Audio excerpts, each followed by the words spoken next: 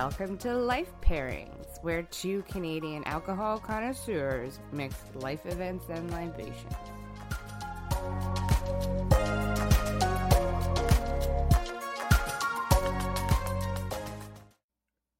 Hello, I'm Carla Richards. And I'm Brittany Lysing. And this is Life Pairings. Because life is hard. So pair with alcohol. Let us hold hands and reach out to the dead. Ah, yes. Is there a Frank? A Fred? Someone whose name starts with a letter in the alphabet? Good. Okay, your relative is reaching out. Sir, if you'll please just knock to confirm your presence. Knock once, please. Knock. Knock. Knock. Damn it, Daniel, you're supposed to knock the table. As today's life pairing is Séances with Flaming Dr. Pepper. Woohoo! We discuss ectoplasm, X-rays, and magicians. Woo! Yeah, dude. This is a fun one. This is like kind of I couldn't stop reading about it. I know. I could have spent 14 more. I'm like, I need to write a book on this because I could spend all my life researching this. Yeah, it's so scary and fun and not, and it's kind of whatever you want it to be. It's just very interesting, and we'll talk about it, the way that it's kind of evolved from really the Victorian period into now, and just totally changed, and it's very interesting, and there's a ton of psychology about it, which is cool. Tons of psychology. Well, it's what does this like world mean to you? Did you ever have a Ouija board? Did you ever do any seances? No, I'm sure we tried to do it while The Craft, remember that movie? Yeah. But I was very, very afraid of ghosts when I was younger, and probably still am a little bit now. So I've never played Ouija, never seanced. My aunt told us never to do it. She was like, never do that. And then I bought a Ouija board. Oh. And I was like, this is going to be so fun, because me and my cousin, it was truly after The Craft, which right. Yeah. We're discussing on doing movies for our fun segments for the Patreons. That should be another one, The Craft. Yeah. Because that was so influential, that movie, because it really sort of dug up like the teeny bopper seances and the going to the graveyards and the all holding hands, light as a feather, whatever. Yes, and like kind of that weird feminism of the 90s. Like the witches like revival, and it was like stir up a lot. Neve Campbell was at the height of her career. Yeah, and Robin, everybody, what's her name? She's in The Mentalist now. Or I literally have no idea who else was in that movie. She's the one that was in Empire Records. Oh, okay. Well, there was. The thing is like, it just made me want to do stuff. Also, the I'd say Neve Campbell's short hair was second only to the Rachel from Friends. Oh my god, I'm sure I tried to get my hair cut like that 7,000 times. I wanted it just like shoulder length, but the thing is, she has like such a specific face and body type that like, of course, she looked so cute like that. Yeah. I cut it and they were just like, okay, is that hockey hair, you cute little boy? I was like, no, it's the Neve Campbell. I'm doing the Neve. But yeah, so we bought a Ouija board and then we did it all the time. And then I swear, because I was so scared, I mean, I could have really have been anything, but I threw it in the garbage because I was like just so scared of it. Right. It scared the pants off me. And my aunt was like, don't you do that. You could bring bad things into this world. You don't know what you're doing. It really gave me heck for it. So I panicked. I wrapped it up in a blanket. I put it in a garbage bag and I threw it outside in the garbage. And I was cleaning out my stuff like 10 years later from my parents' basement, and it was in there. No. And I mean, maybe my mom was just like, don't throw out games. Like thinking it was like a board game of some kind. She was just like, the nerve. It really could have been anything, but I'm telling you right now, I threw it out. And then when I saw it, I was like, oh my God. So we either got another one at some point, or my mom brought it in the house, or it came itself back in. Or it willed itself back into that bookshelf filled with books and games. Either way, it's still thinking about it. Anytime anyone's like, let's do a Ouija, I'm like, no fucking way, dude. Fool me once, shame on you. But I was stressed to the tits about it. It scares me. Yeah. So there's some pretty interesting psychology surrounding this, Carla. Yeah. It's why we believe it? I think like the questions I was trying to figure out psychology wise. One, why do we believe this? Right. Two, what can, like, even no matter what proof there is, we seem to want to still believe something crazy is happening. Yeah. And should we introduce this sort of spiritualism aspect of what this is? Yeah. Just real quick. So, because that's what led into this seances thing. I don't know. I found most of the stuff I found out historically was from Victorian period on. So it gained popularity in the Victorian period due to the sort of increasing focus away from religion and instead on rationality and science, which then led to like kind of a kickback. So like religious people were actually looking for evidence, and they were using this as a way to speak to their dead family and friends. People were dying a lot of the time too. Like I think the average lifespan was something like 50. So there are a lot of dead people to talk to, probably, if you're in a war. So that's dude, where this came from. Well, and it came from that. That's the funniest thing in the world to me, though, because it's basically, religious people believing in like a Christian God and then straying from that because they no longer believe that to believing in another thing that they can't see. And then both religions being like, you prove it to me. And the other one's like, you prove it to me. But apparently it wasn't like against religion or anything. So you would go to church the next day, but you could have a seance the Saturday night before, which is not something that we Sorry, say that again. Now. So like it's not if you were going to church the next day, like it would be totally normal for you to be having a seance on Saturday. It wasn't seen as like against well, this is the thing though. I found some things that sort of contradict that, because like in the Old Testament, in Leviticus, God forbade the people to seek out mediums. Oh yeah. But so I think during this time, for some reason, that's switched. Yeah, like so in sort of the 19th century, you say? Yeah, like that switched, and it was suddenly okay to be talking to your dead relatives because it wasn't seen as like anything to do with devil or anything like that. That's a more modern thing that we can go into later. But apparently, actually, I'll just give you this fact. Apparently, it was totally seen, like especially with the Ouija board, it was seen as like a totally normal thing, like very innocuous, just as like a nice fun thing. Maybe as a tool to talk to your dead relatives. But when The Exorcist came out in 1973, the character was, and I don't remember this because I haven't seen it in a long time, but apparently the main character, the little girl, became possessed by a demon after playing with the Ouija board. And literally from then on, it was seen as a tool of the devil. And it had not had that association until that movie. Isn't that so fucking crazy? Yeah, because that's so important to like our psyche, what like modern media or pop culture has on our belief system. Because like that was a movie someone made. Yeah. I just understood why people are Scientologists. That's where my brain was. I was like, oh, I get it. We just like see a thing and think it. Yeah, that makes sense. Yeah, isn't that? But yeah, so that's what we're talking about. It's not seen. It wasn't during that time up until 1973. It was seen as like seances were fine. They weren't, it wasn't a devil worshipping thing. It wasn't. It was just to like. So I have a little like. So we were talking about kind of like that like all of a sudden people wanted to communicate with the dead. They wanted to talk to their relatives, and then you were saying like too like people it switched. In 1848, there were two American sisters named Kate and Margaret Fox. One was 14 and one was 11. And the girls announced they were going to contact the spirit world. To the astonishment of their parents, they got a reply that night. The Fox sisters chatted to a ghost haunting their New York State home using a code: 1 tap for yes, 2 taps for no. Word spread, and soon the girls were demonstrating their skills in 400 locals. Demonstrating their skills to 400 locals at the town hall. So like immediately they were like, "Oh, proof." So also, that like that's dives into the creepy. psyche. Children are doing creep. I don't like it that it's children. I don't like it that it's kids either.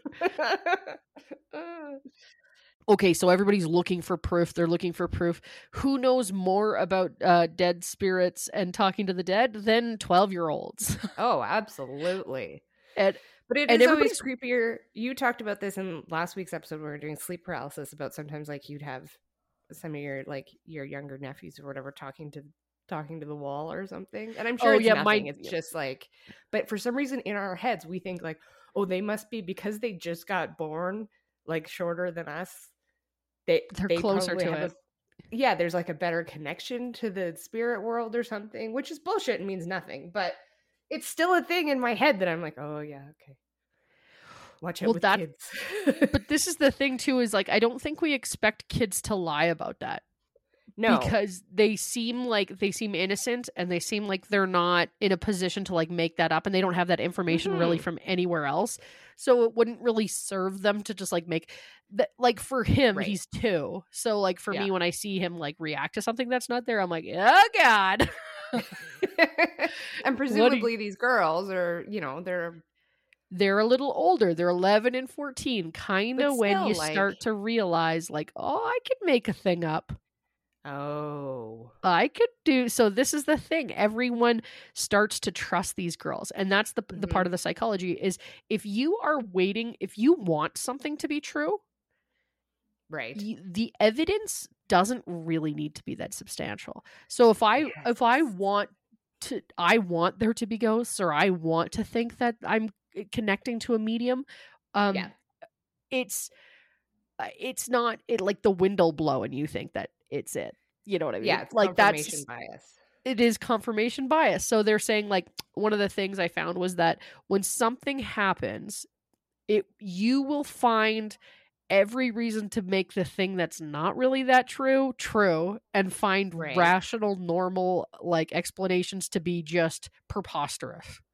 Right. So one of the so I'll go on to tell you a little bit more about what happened with these girls was just like, spoiler alert, they fucking made it up.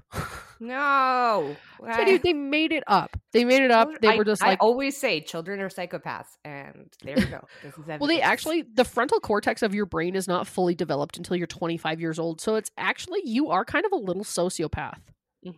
You're just desperately trying to survive. Like it is just instinctual and inherent to the human fucking complex. You are trying to survive. Children are not murdered by other children. It's a miracle. Just astounding to me. The Lord of the Flies is a perfect example of just like what would happen if they went unwatched. Think of the anger that you had with your brother when he stole your toy. I don't think I've ever been that angry in more modern, in my adult life. Yeah, I don't think so. Yeah, but he's still alive. I didn't kill him. Yeah, but that's only because the intervention of somebody with a fully developed frontal cortex. Probably my mom was like, put that shovel down. Dude, my cousin my cousin hit my other cousin in the head with an axe. Yeah. Fuck. Like when they were like 10. And she still has the scar from it. I mean, he axed her. He tried to axe murder her. And it was like, and I mean, we all still just like go to Thanksgiving like nothing happened, because you were just like, oh, remember that time when you couldn't make rational choices? Thank God our parents were there. Mm-hmm. But yeah, so this is the thing, is it's kind of in this time where everybody's starting to be like, okay, it's okay to do this. We need proof. We want to see it. We want this. And then these sisters are like, we found proof. We figured out a way to communicate with the dead. Now they're demonstrating it at town halls. Now people are like, oh my God, it's true. Right. So adults start to get in on it. Yeah. So it's just like it started to attract some of the biggest thinkers of the day. They called the religion spiritualism. It was kind of a new branched off thing. They started like, okay, we believe in these spirits. We want to contact them. So like Alfred Russel Wallace, Sir Arthur Conan Doyle, like later spent years promoting spiritualism between knocking. Some of them were, was it Alfred Doyle that was writing Sherlock Holmes? Who was that? Yes. Yeah. He was also the one that got conned by the two girls that said that they had gone into their backyard and found fairies. If you've ever seen pictures of two girls with these little fairies on the internet, he also believed that they did it. They also were lying.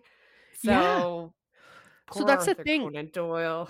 Oh, Arthur, don't Oh, you fucking the knobhead. So greatest that writer of detectives is well, not because a he was great kind of living in detective. like La La Land anyway, so it was almost like, oh yeah, like I like these stories. I want these to be real. I Yes, want, you know. true. So it's And easier, I especially think. if it's right now too, in that period where, kind of like you said, like everything's starting to change, where we're allowed to ask questions now. You know, Yeah. it's not this sort of religious dogma or whatever they're following. So I can see where, like, in the absence of religion, almost you coming up with this new religion, but it's kind of scientific because you're testing things, I guess, in a way. Well, I mean, that is the definition of science. It's like testing and seeing, you know, if the test worked. It's like, Yeah, okay, you know, but proving your but hypothesis over and over again. but with that kind of confirmation bias about, like, almost needing to fill a religious void, maybe, I don't know. Yeah, like the mixing of the two is interesting to me because a lot of like Mm-hmm. religions like base themselves on faith. Like it's like Yes. hope that it's happening. So Yes, so which that was in totally goes back to 1948 when Scientology. those that was in 1948 when those girls did that, and then Right. they admitted in 1848, and then in 1888 they were like, it's fake. Mm. We Oh, faked so it all quite a way for like quite a 40 while years after. later. So even Yeah. after that, though, people still were like, no, it wasn't fake. They're like, no, we were faking it. So that's the thing where Yes. you said this earlier, you mentioned this earlier. Spiritualism thrives in more than 350 churches in Britain. Like it's crazy. Really? It's still, Yeah. huh? Still, like it's Interesting. I mean, still it is one of those things that's like, it's a very nice feeling, right? To be able to yeah. talk to your dead relatives, that they're, still out there in a way. I get Yeah. that. That's exact, but that kind of leans into more of the like you want that to be they're gone, so you need to talk Mm-hmm. to them. Yeah. You need to feel that connection. So it leans into the confirmation bias. It leads into like I want this to be real so bad. Yeah. Yeah. You know, like it's especially the thing if of it's like a recent loss too, right? Like that's yeah. Well, that's and if it's a recent loss, so I mean I know there's lots of different angles from this, but I've heard from a lot of different people who go to see a psychic or go to see a whatever, like they have to wait 3 weeks or 3 months or something to after the person's died to go and get into some psychics. I don't know why this is. It's just like a thing of I like, do. I know oh, do you? why. Okay, Yeah, tell me. research. You need to Oh give the shit! person 3 months to do research. Just like all this shit. Well, this is the thing. Okay. I mean, I don't want to like touch on too many other things because so anyways, this article is from theguardian.com, which is amazing. But it starts to touch on, you know, like just like any sort of paranormal activity. It starts to touch on you know, like going to see psychics and mediums, and this is really about why we're doing seances, why we're trying to like bring people back, and it's just that you want to know. It's the same as like looking up into the sky and being like there's aliens up there, and then seeing like a satellite blast by and being like alien ship. That's an alien. Yes. That right there. Alien. I saw it. And it's like, so you're desperately wanting these confirmations. You want somebody to just be like, hey, I see you. You're okay. This is what happens when you die. I can still talk to you. They're happy. Yeah, I'm okay. I got to a good place. I'm not just in the ground. I'm in heaven. Yeah. They're like, yay. Yeah. It's just honestly the reason why we want to do it more often than not is just to sort of soothe our own psyche, just to be like, I'm okay if they're okay. Yeah. And then there some people are like, tell me something I don't know. Are you all around us? Or are you just in the trees? Like, you know, it's very we want to know. And I can't say that I'm not guilty of this. Like a lot of you know, I look for signs and everything. I look for confirmation and everything. Like I'm waiting to, I think we all, whether we want to admit it or not, everything you do, you kind of are like, did I make the right choice? Yeah. And that's really what this is just like, will somebody from the other side tell me, give me more knowledge than I have. Yeah. Yeah. So, and the thing I keep thinking about is like, okay, so what if I wanted to talk to a dead relative? I'm like, the 90% of my relatives would be like, holy shit, this works? Like, what the fuck? That would be their response. They're just like, oh, not my like God. They're like, oh, you're doing the right thing. They'd be like, go get a proper job. Like, I would just your long line of engineers would be like, what is your problem? Stop doing weird social and literature. Go get a job in the mine. They're not doing mines. We don't have a lot of mines. Just our old dead relatives are just like, you're not working hard enough. There, is that what you needed to find out? Grab a shovel. Quit lazing around. They still have coal on them. They're covered in coal dust. They like died in 1992. You're like, what's happening?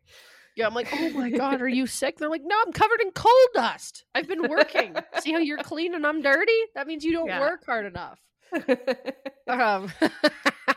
But yeah, it really comes down to just us needing some sort of confirmation, whether that be, are they okay? Whatever. It's just like, we want to know.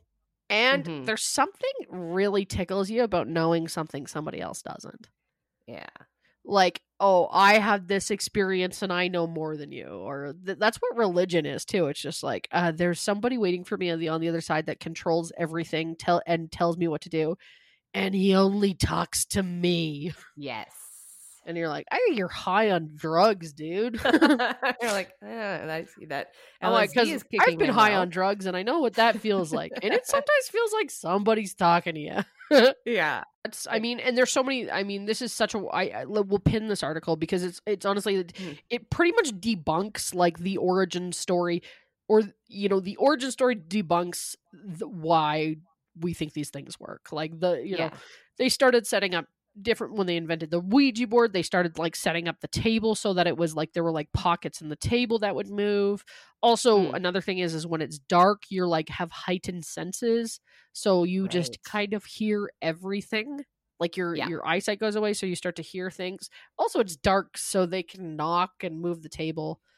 A lot of times people were lifting the table, right, so that it was like the thing would move, spirit or whatever. Yeah, like the little thing would move with everybody's hand on it.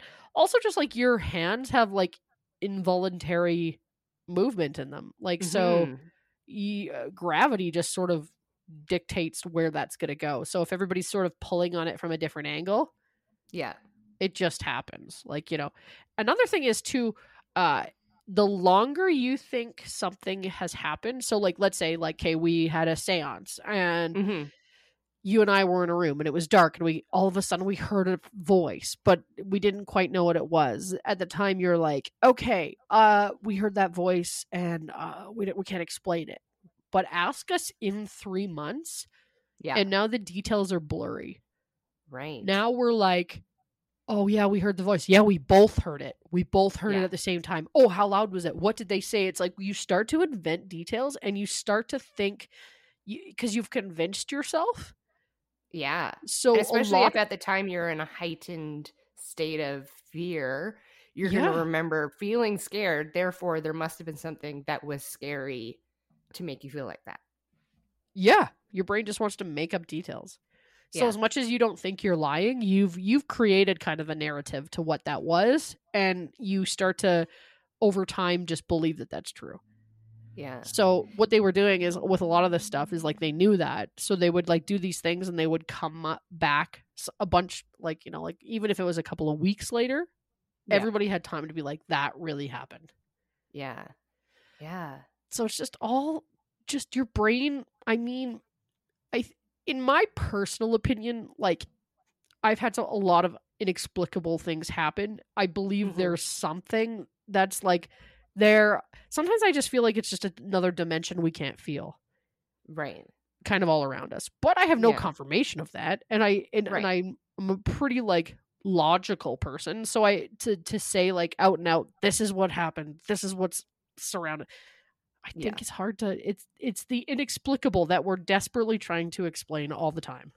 Yes. Yeah.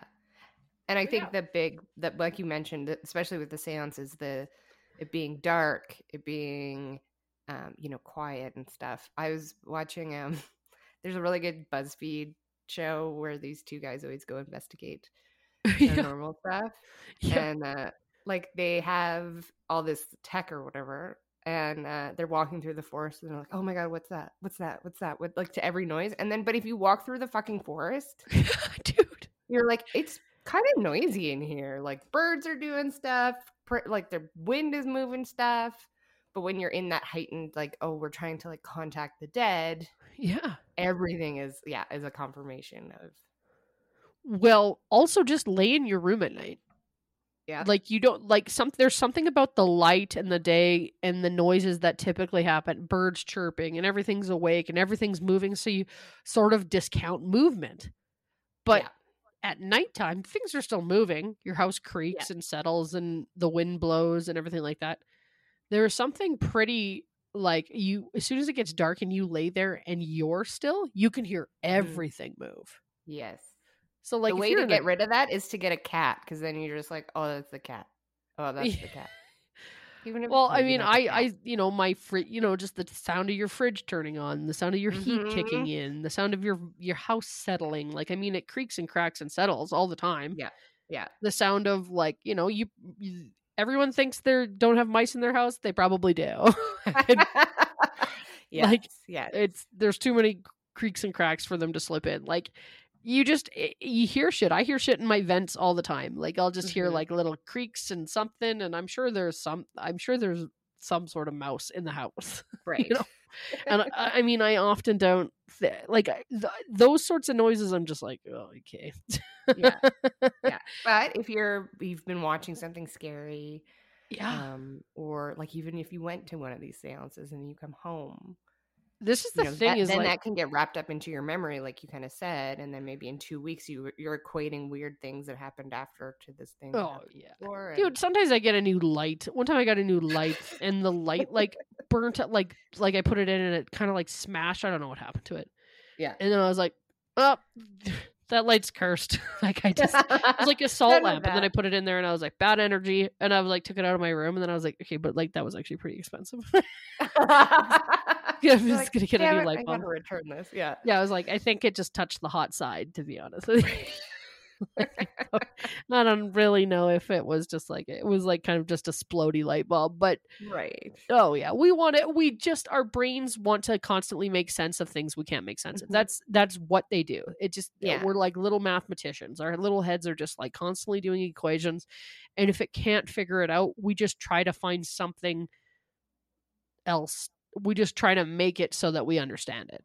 Yeah, we're just like, oh yeah, it was this, and then you go, oh no. And the thing, I think, maybe we didn't mention this, I can't remember what the second part is, but the first part of it is, so the people that can do this, it's not like they're, I mean, yes, okay, fine, they're probably con artists, but they have a talent of being able to do cold readings. Yeah. So they can kind of like ask questions and watch for your reaction, watch for your body language or whatever. So they can pick up on little cues to confirm their whatever they want to help you confirm. They've studied behavior. They're like some of these people were like, the one guy that we're talking about here, he's a magician. Which guy? Are you going to talk about Darren this in Brown? a second? Yeah. No. Oh, okay. Yeah. Sorry, you're going to talk about Darren Brown. Okay. Yeah, well, Darren Brown is he is actually it's Professor Richard Wiseman, a psychologist and a magician. They created Darren Brown illusion television thing. So yeah, this is a big thing in the UK, right? Yeah, it's huge. So there's basically was like when I was there. Yeah, like he has his own TV show, I think, for a while.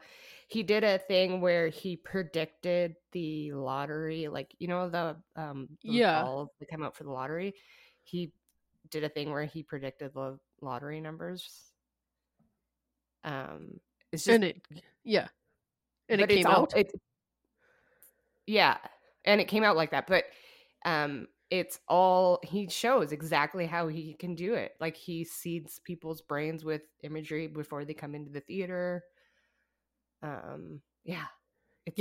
It's just like, he's literally a psychologist and a magician, and him and his buddy co-created this television show and this theory, and they basically just make it so you think that, you know, it's tricks, it's illusions, and it's just, they just think, like Penn and Teller do a little bit of this too, because it's just to show like, and Darren Brown will be like, this is fake, I am manipulating you right now, I'm doing this thing, and then I'll open an envelope and it'll have, you know, the sentence or whatever that and everyone's like, oh my God, and he's like, no, this is I did this. There's a video actually online, I didn't get to watch most of it because there's too much research of this thing, but where he does a seance, and people know, like, he's not a magician. Yeah. But they're like, oh no, that was real. So, I mean, the psychics on TV, they get you to call it out, it's $1 a minute. Then people, I mean, they're there because people keep paying to do it. People want to know. So it's whatever it is about our brain that is like, tell me the things. Yeah. Just like, we cannot deal with somebody being like, you'll never know. We're like, oh, okay. That's why I hate magicians, because I don't like not knowing. I hate magicians because they make us look stupid. They're always just like, the whole premise of a magician is basically just to be like, hey, you're dumb, watch. Yeah. Here's how you're stupid, and you're just like, oh, I am stupid, how'd you do that? They're like, I can't tell you, go to the magician. I've only recently because Andy's got me a little bit more into Penn and Teller, and they do show a lot of the stuff how they do it, and now I'm okay with it. And I've seen like sleight of hand, like up close magicianry, is that a thing? And it is very impressive. I mean, that's the thing, is like, these people are very talented. At this thing. So yeah, anyways, one thing, a couple of little like tricks, I guess, that they use, holding hands. Yep, I saw that. That's a seance thing. Why because then you can't, then you can't feel the table moving or whatever. Yeah, or like, you can't be like putting your hands under the thing and then accidentally the guy that's like moving the table brushes past your hand, because you're like, what's going on under here? They're like, don't touch anything.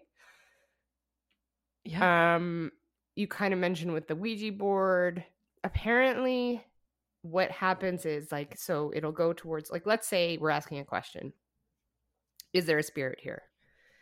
The answer is, well, what you would expect would be yes. Right.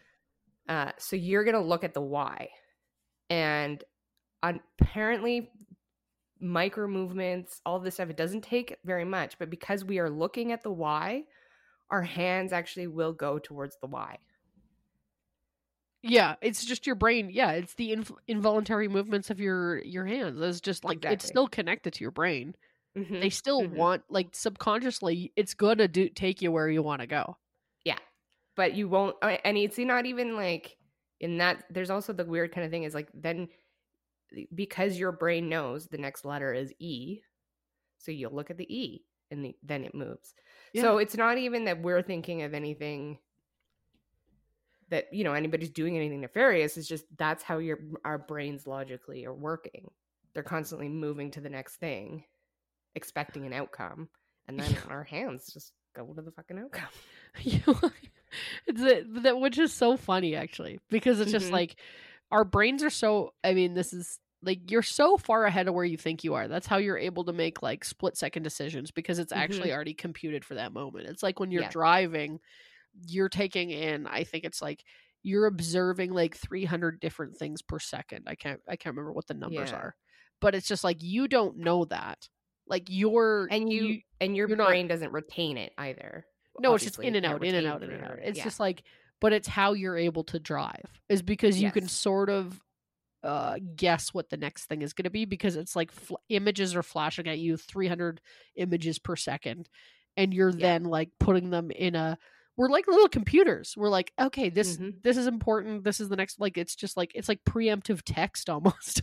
Our brains are Yeah. preemptively texting all the time. It's like, did you mean this? Did you mean that? And then it's like, that it just like malfunctions and we car crash. We're like, oh Yeah. fuck, you weren't Oh, thinking no. anything. You weren't even looking. I was doing my job. Your job is just Yeah. to point the computer in the proper direction. Exactly. Yeah.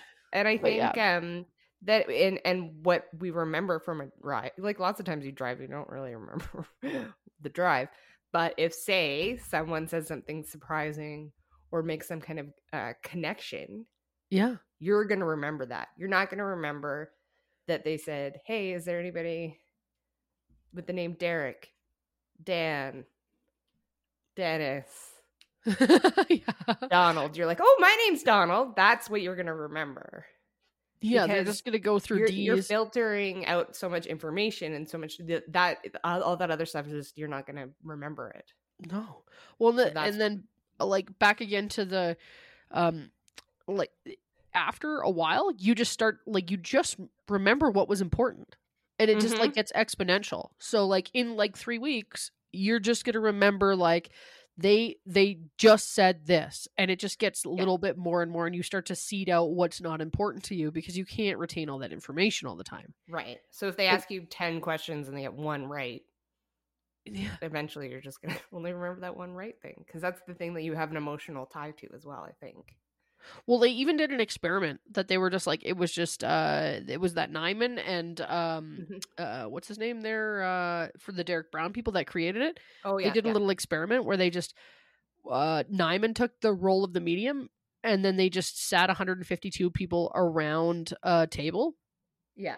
They did it with they did it with 152 different people, and they'd sit people around a table, and then they'd encourage this, like saying like, lift the table higher, lift the table is moving now, and they would just say it. Right. And then 2 weeks later, when they contacted 152 of those people, 1/3 of them incorrectly told them, yes, the table moved. Oh. Even though it didn't move. Right. So like 2/3 were like, no, it didn't move, but 1/3 was like, yes, moved. Huh. And they, as long as you get them as paying customers, they're going to return back. That's 1/3 of you know what I mean? Like, that's still 10 out of every 30 people are going like, I believe this, I'll pay for this, I think this is a thing. And that's all you really need to retain. Like if you're retaining a 1/3 of your customers all the time, you're doing pretty good business wise. That's pretty good. Yeah, exactly. So like, yeah, it's just planting suggestions in your mind and you hoping to understand what's happening. Mm-hmm. And it makes you make the connections too a little bit too, these seances. Definitely. Can you give us a little history, Carla? Yes, absolutely. I'm going to do Helen Duncan, who was a very popular medium or a seancer. That's not what she performed seances. In the sort of early 20th century, especially into the 20s, 30s, and 40s. So, and she is apparently one of the only people that can call spirits into physical form. Oh. Generally, when you go to a seance, they're like, oh, I'm talking to so a bit, blah, blah, blah. That's all you get is maybe they speak through you, but that's it. Right. So she was born in 1897 in Perthshire, Scotland. She, as a child, would speak to thin air and freak the fucking village out all the time. Which is so funny because you would just like, if you just found out, like watching my nephew right now, sometimes if he figures out something's funny at 2, he just does it over and over again. Right, yeah. So if people are like, yeah, that freaks us all out, she's like, oh, yeah, I'll just do it over and over again. Do it over again, yeah.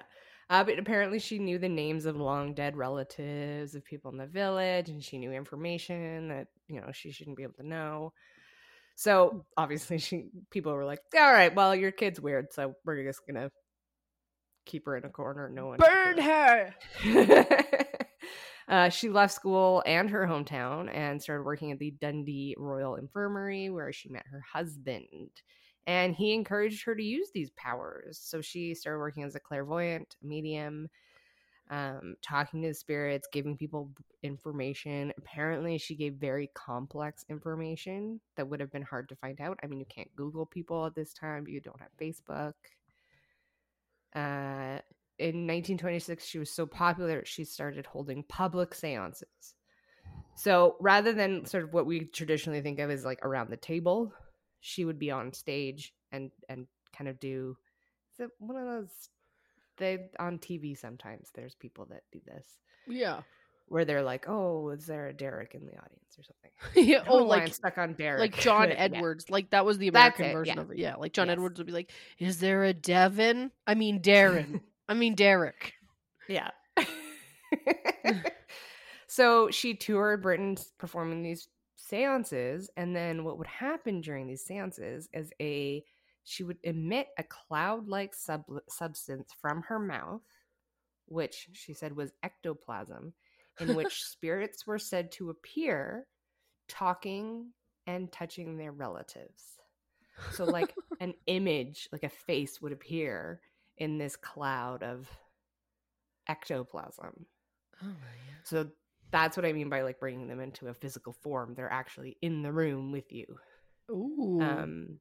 She would connect with her spirit partner, Peggy, who had a young girl's voice and would speak through Duncan.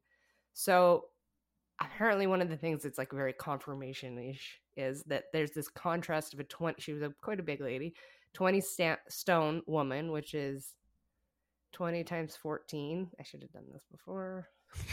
20 times 14 is, well, it'd be 140 times 2.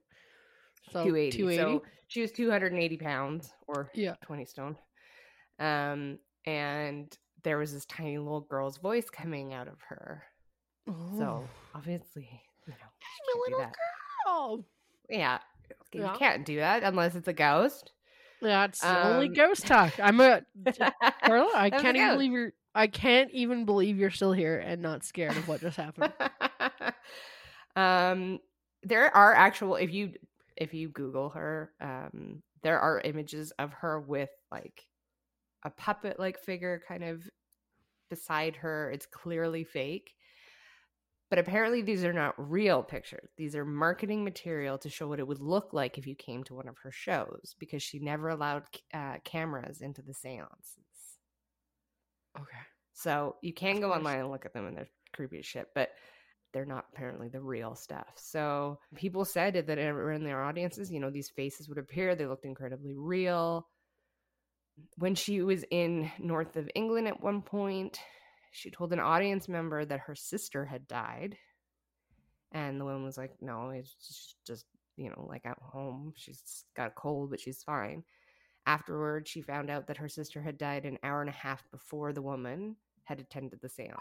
Oh my God. So that's hard to get that kind of information. I don't know how you do that. Here's the thing is like, I'm being a big shot, but I believe all of this. Like, I'm like, oh God, get me in touch with her. Apparently, even Sir Arthur Conan Doyle would materialize at her sittings. Ooh. Just leave him alone, man. Yeah, even in death, just leave him alone. He's just like, are you here to embarrass me? 1930, the Spiritualist Society tested her and found that she could produce ectoplasm from the tip of her tongue. Now, okay, so the people that are testing her are the Spiritualist Society, the Society of Spiritualists. Yeah, so obviously they did very thorough research. None of their names were followed by the letters P, H, or D. So after this, Harry Price, who's a skeptic, decided he was going to hire her for 4 private sessions for approximately $4,000 in today's money in U.S. dollars. Ugh. Yeah, she's making a good money. She's making a killing. Yeah, and he guessed that she was swallowing cheesecloth and then would vomit it up. But someone noted, well, hey, that's not easy. I mean, you can do it. There's sword swallowers. There's weird people that can do stuff like that. Yeah. But apparently she would have had to swallow the equivalent of a bedsheet. Oh, wow. I'm getting a lot of this from Curious Characters podcast and then trying to refute it with other things that I found. So, But I gotta be honest with you, sometimes I could swallow a bed sheet and fruit roll-ups. So Could you vomit it back up and project an image onto it, though? Who knows? So then he asked if he could do an x-ray on her, obviously, to see if she had swallowed a bed sheet of cheesecloth. She got very upset, said the spirits had warned her that it was very dangerous for her to be x-rayed. I mean, back then it maybe was a little bit dangerous to be x-rayed. So apparently she freaked out, stripped naked, and ran outside. And she only came back after her husband calmed her down and agreed to proceed with the x-ray. But before Price did the x-ray, he asked the husband, hey, did she pass you anything? Can you show me anything in your pockets? Oh. And he was like, no. So Price was like, okay, well, I'm not going to do this then, because you guys are obviously like, he may have said something mean and called her fat. But yeah. In the fourth session, though, she finally produced this ectoplasm with a face, and Price grabbed it, tried to cut a piece off, and immediately it disappeared back into her mouth. He tested it, and it was paper covered in egg white. Cool. So, but how you do that and how then a face appears, I don't. Here's what confusing. Also, just like, okay, let's say it is paper covered in egg white. How many things did she have to stick in her mouth before she got to that conclusion? She's like, leaves? No, leaves aren't working. Okay, how about paper clips? Fuck. Oh my God. My stomach. Yeah, it's just like when she died, they're like, what did she die of? Eating things to find out what would smoke. Yeah. She was actually convicted in 1933 in Edinburgh for fraudulent mediumship. Yeah, okay. Tracks. I don't know if that's being a fraud, being a medium that's fraudulent, or being a, who knows. Anyways, she was fined £10. She's like, I make $4,000 a second. Yeah, exactly. Here's your £10. No one cares. In one session, she went behind a curtain and started to produce the ectoplasm. They then pulled back the curtain to reveal a full-bodied form that moved to the front row towards a man who then went catatonic. Ooh. And the ghost said to his companion that man was being naughty, he was gambling, he needed to pay better attention to his family. And if they wanted proof that the ghost was real, there was a picture of this ghost, or, well, him as the human, in a picture behind another picture on the wall. And the ghost had, like, scars and was missing an eye. And when they looked when they went home and looked at behind the picture, they found a picture that matched the ghost that had appeared. Scary stuff. Yes. Now, this is the coup de grace. This is the thing that I don't know how she did this. I mean, I don't understand how she did most of this, but this one I don't. Blows my mind. So she decided during World War II to give a seance in Portsmouth, which is like a port town in South England. And she called forth a sailor, and he appeared wearing a hat that said HMS Barnum. Now, this is during World War II. Everybody knew that was a boat and that it was safely floating around and was fine. But the ghost said that it had sunk and killed 862 people. Oh. Mm-hmm. Okay. So someone in the audience was part of the the naval world. Mm-hmm. So he called the Admiralty and was like, oh, is everything okay with this boat, this ship? And they were like, yep, it's totally fine, everything's fine. And the person that, like, obviously answered back to him was like, I gotta go check this with the higher ups. And when they did, they found out that they were keeping the sinking of the Barnum secret in order to keep up morale, and that it had sunk, I think, like a month before or something. So this freaks out everybody, obviously, up in the high echelons of the war world, because it's basically sounds like someone has leaked information to Helen. Right. So they actually had So they had her arrested on vagrancy, but they couldn't hold her very long. And allegedly what the whole thing is behind this is that the D-Day Normandy landings were coming up. And so they didn't want her releasing any details about when it was, where it was, all that stuff, right? So they charged her with obtaining funds through fraudulent means. And they also charged her with the 1735 Witchcraft Act. Oh, they brought it back. They brought it back. So this is a crime for a person to claim any human being had magical powers or was guilty of practicing witchcraft.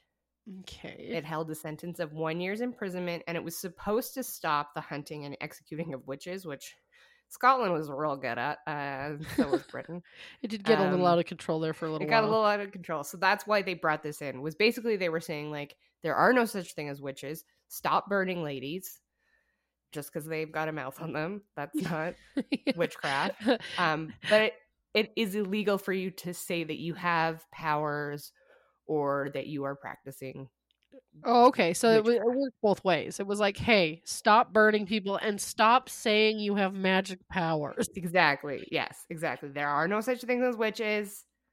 But if you pretend to be one, then then you'll get, you won't get burned. You'll get 1 year's imprisonment. But they didn't have any evidence really, other than they apparently, and I couldn't find this in any other sources. So they had a hat that they found that read HMS Barnum. Now the problem is that in 1939 they stopped putting names of ships on the uniform hats so that Germans wouldn't figure out the name of the ship when they attacked it. Okay. I guess, I don't know.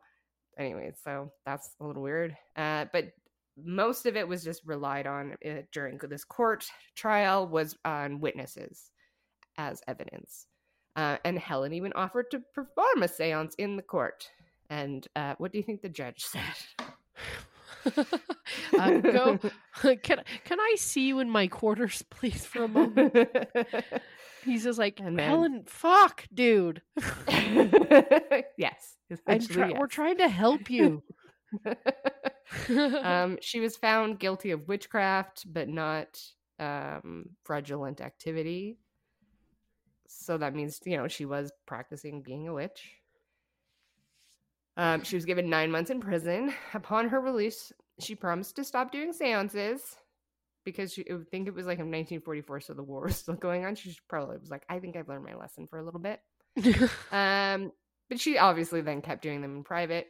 1956, she was arrested for breaching the peace during a seance, and then she died the 6th of December, 1956, at the age of 59. The only place that mentioned what she died of, which was a heart attack, was that Curious Characters podcast. I didn't see it anywhere else, and even he said he couldn't really find any evidence, so maybe she died of being a witch. Who knows? Maybe. She died of a heart attack, but also she was burned at the stake, so yeah, she did have a heart attack. It's very confusing. She was like, I mean, it was heart attack induced by burning at the stake. Yes. Yeah, fuck. So the 1735 Witchcraft Act was removed from British law in 1951.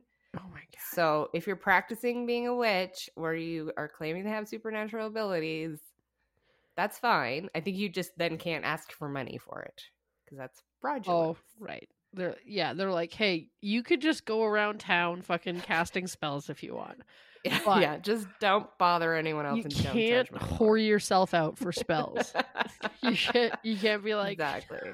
Okay, that is pretty clear. I mean, honestly, I'm gonna test my luck. I'm gonna walk around town pointing an old fucking drumstick at people. Yeah, and then just be like, this is my wand. They're like, that's an old drumstick. I'm like, I know, but I caught it at a concert in 1974. Awesome. Oh my god, that's crazy. So, yeah, and it's still not clear how Helen Duncan knew about the Barnum boat sinking. I mean, I'm sure like she was super popular. She had people that were very high up in the world that would go to her and believe in her. Right. So I'm sure somebody just told her it. Or who knows, man? Or that ghost was really there. Who fucking knows? Honestly, I just like sometimes I'm just like, yeah, could have been a thing, and people are like, there's no way. I'm like, okay, well, whatever. I mean, good on her for the showmanship, the ability to. Here are some various collections of ectoplasm that they found. You were saying that she tried a lot of things. So so paper or cloth mixed with egg whites, surgical gauze soaked in resinous fluid, which I don't know what that means, lavatory paper, yeah, butter, muslin, and then cheesecloth, which I think was probably her preferred thing. There is a bit of if you Google her, they'll say like the last witch in England or whatever, because she was charged with this witchcraft act. But she actually was not the last person to be charged with this. There were actually 3 other people on trial alongside with her, and they were sent to prison as well. And the last person to actually be convicted from the 1735 Witchcraft Act was Jane Rebecca York. So she wasn't the last person. And also, she's not a witch. They weren't claiming she was a witch. Like, as we just said, you were purporting to be a witch. You were spell whoring. you were spell whoring, knowing generally that spells didn't do anything. It's like selling somebody a broken, I don't know. It's just fraudulence, I guess. I mean, but it is funny because it's so like there's something where we just want to be like, yeah, you condemn. Yeah, they're like, she actually wasn't, guys. She wasn't saying she was a witch, but was she thinking it? But the funny thing is like even during this time, like the public was really on her side. There were protests all the time, even when she was in prison. And people are still, they sent in an application for her to be pardoned. Still to this day. Yeah. Oh boy. So you know what? I dream of having that kind of time on my hands. Just being like nothing else in my life matters. Just to be like, I'm gonna see if I can pardon somebody who's been dead for 100 years. Yeah. Like, get a life. That time. That's for get a job. Do something. Oh my God. Is that your history, Carla? That's my history. Do you want us to bring us into the drink? Oh, buddy. This is a fun one. This is witchy.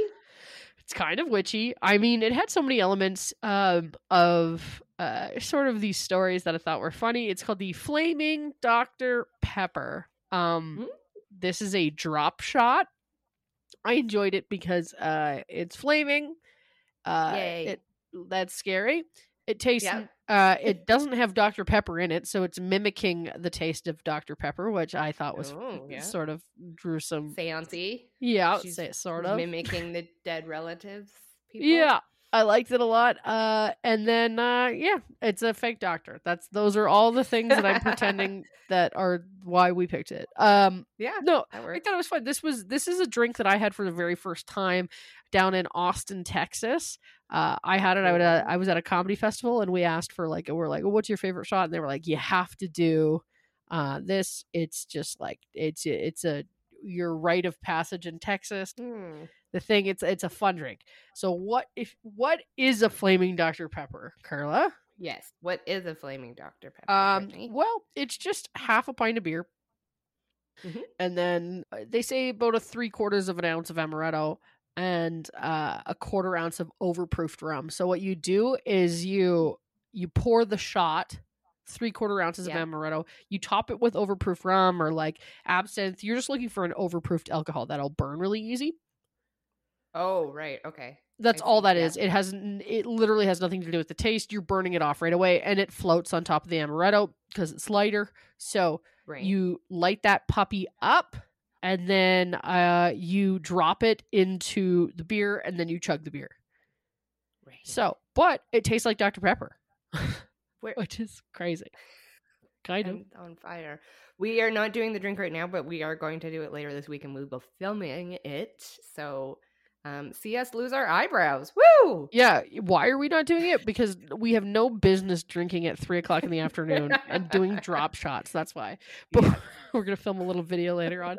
It looks. I've seen it, but so the way they do it in the bar is they actually do a bunch of them. So they line up all the shots or all the pints of beer, and then they put the shots like tip on each glass. So that's all stacked on top of each other.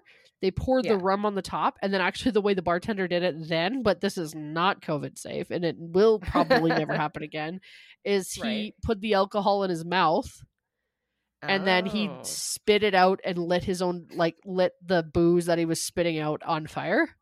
And it lit it all on fire, and it knocked all the shots out. But it was like, I mean, the flame was incredible. Like, it was like, I was like, whoa. He was like, stand back, and I was like, there's no way. And it was like, boosh, blow your eyebrows off.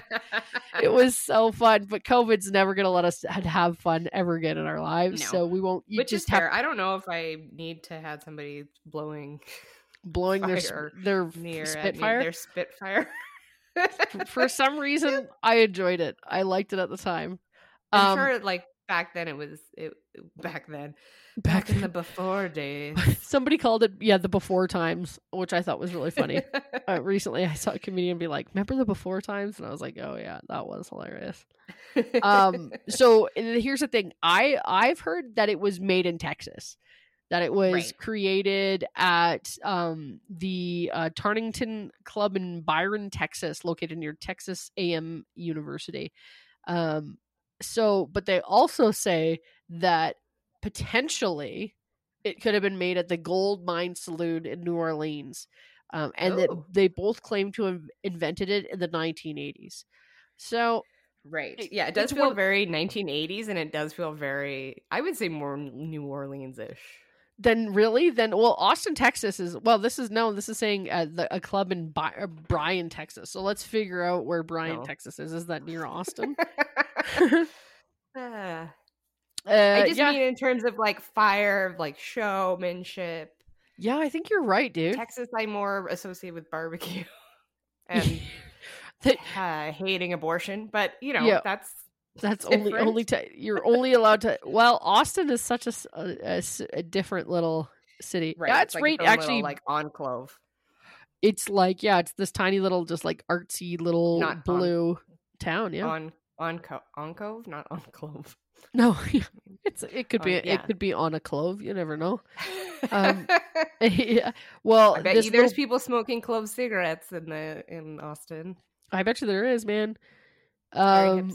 Very hipster. The little town of Bryan is right dead smack in the middle of Houston and Austin. Actually, it's kind of just out in the middle of nowhere, and it's a college city. So, yes, this also feels very much like a college shop. This feels like a college thing. Like, let's light it on fire. Our buddy blows it out his mouth and fucking lights all the other drinks on. I don't know if this was specific to this bar, but like, I know that's how they did it. It seemed very much like a thing you would do. It looked like it was invented in the movie Animal House. So that's what it felt like to me. Yeah. It was so fun, dude. It was such a cool thing. And I just thought it's, I honestly, I forgot about it, and I looked up flaming cocktails, and then this was the first one that came up, and I was like, this is my favorite. How could I forget about this? Well, and it's very much about the showmanship, which is very much what seances are all about, right? See? Sometimes I'm paying attention. Yeah. So we're gonna try make this in a video a little later. And if we don't light our faces on fire, we'll share with you that contest. Otherwise, we'll end up on the internet. With burnt scorched eyebrows. It will be on camera, so that'll be nice. Yeah. Do you have any fun facts for us? I do.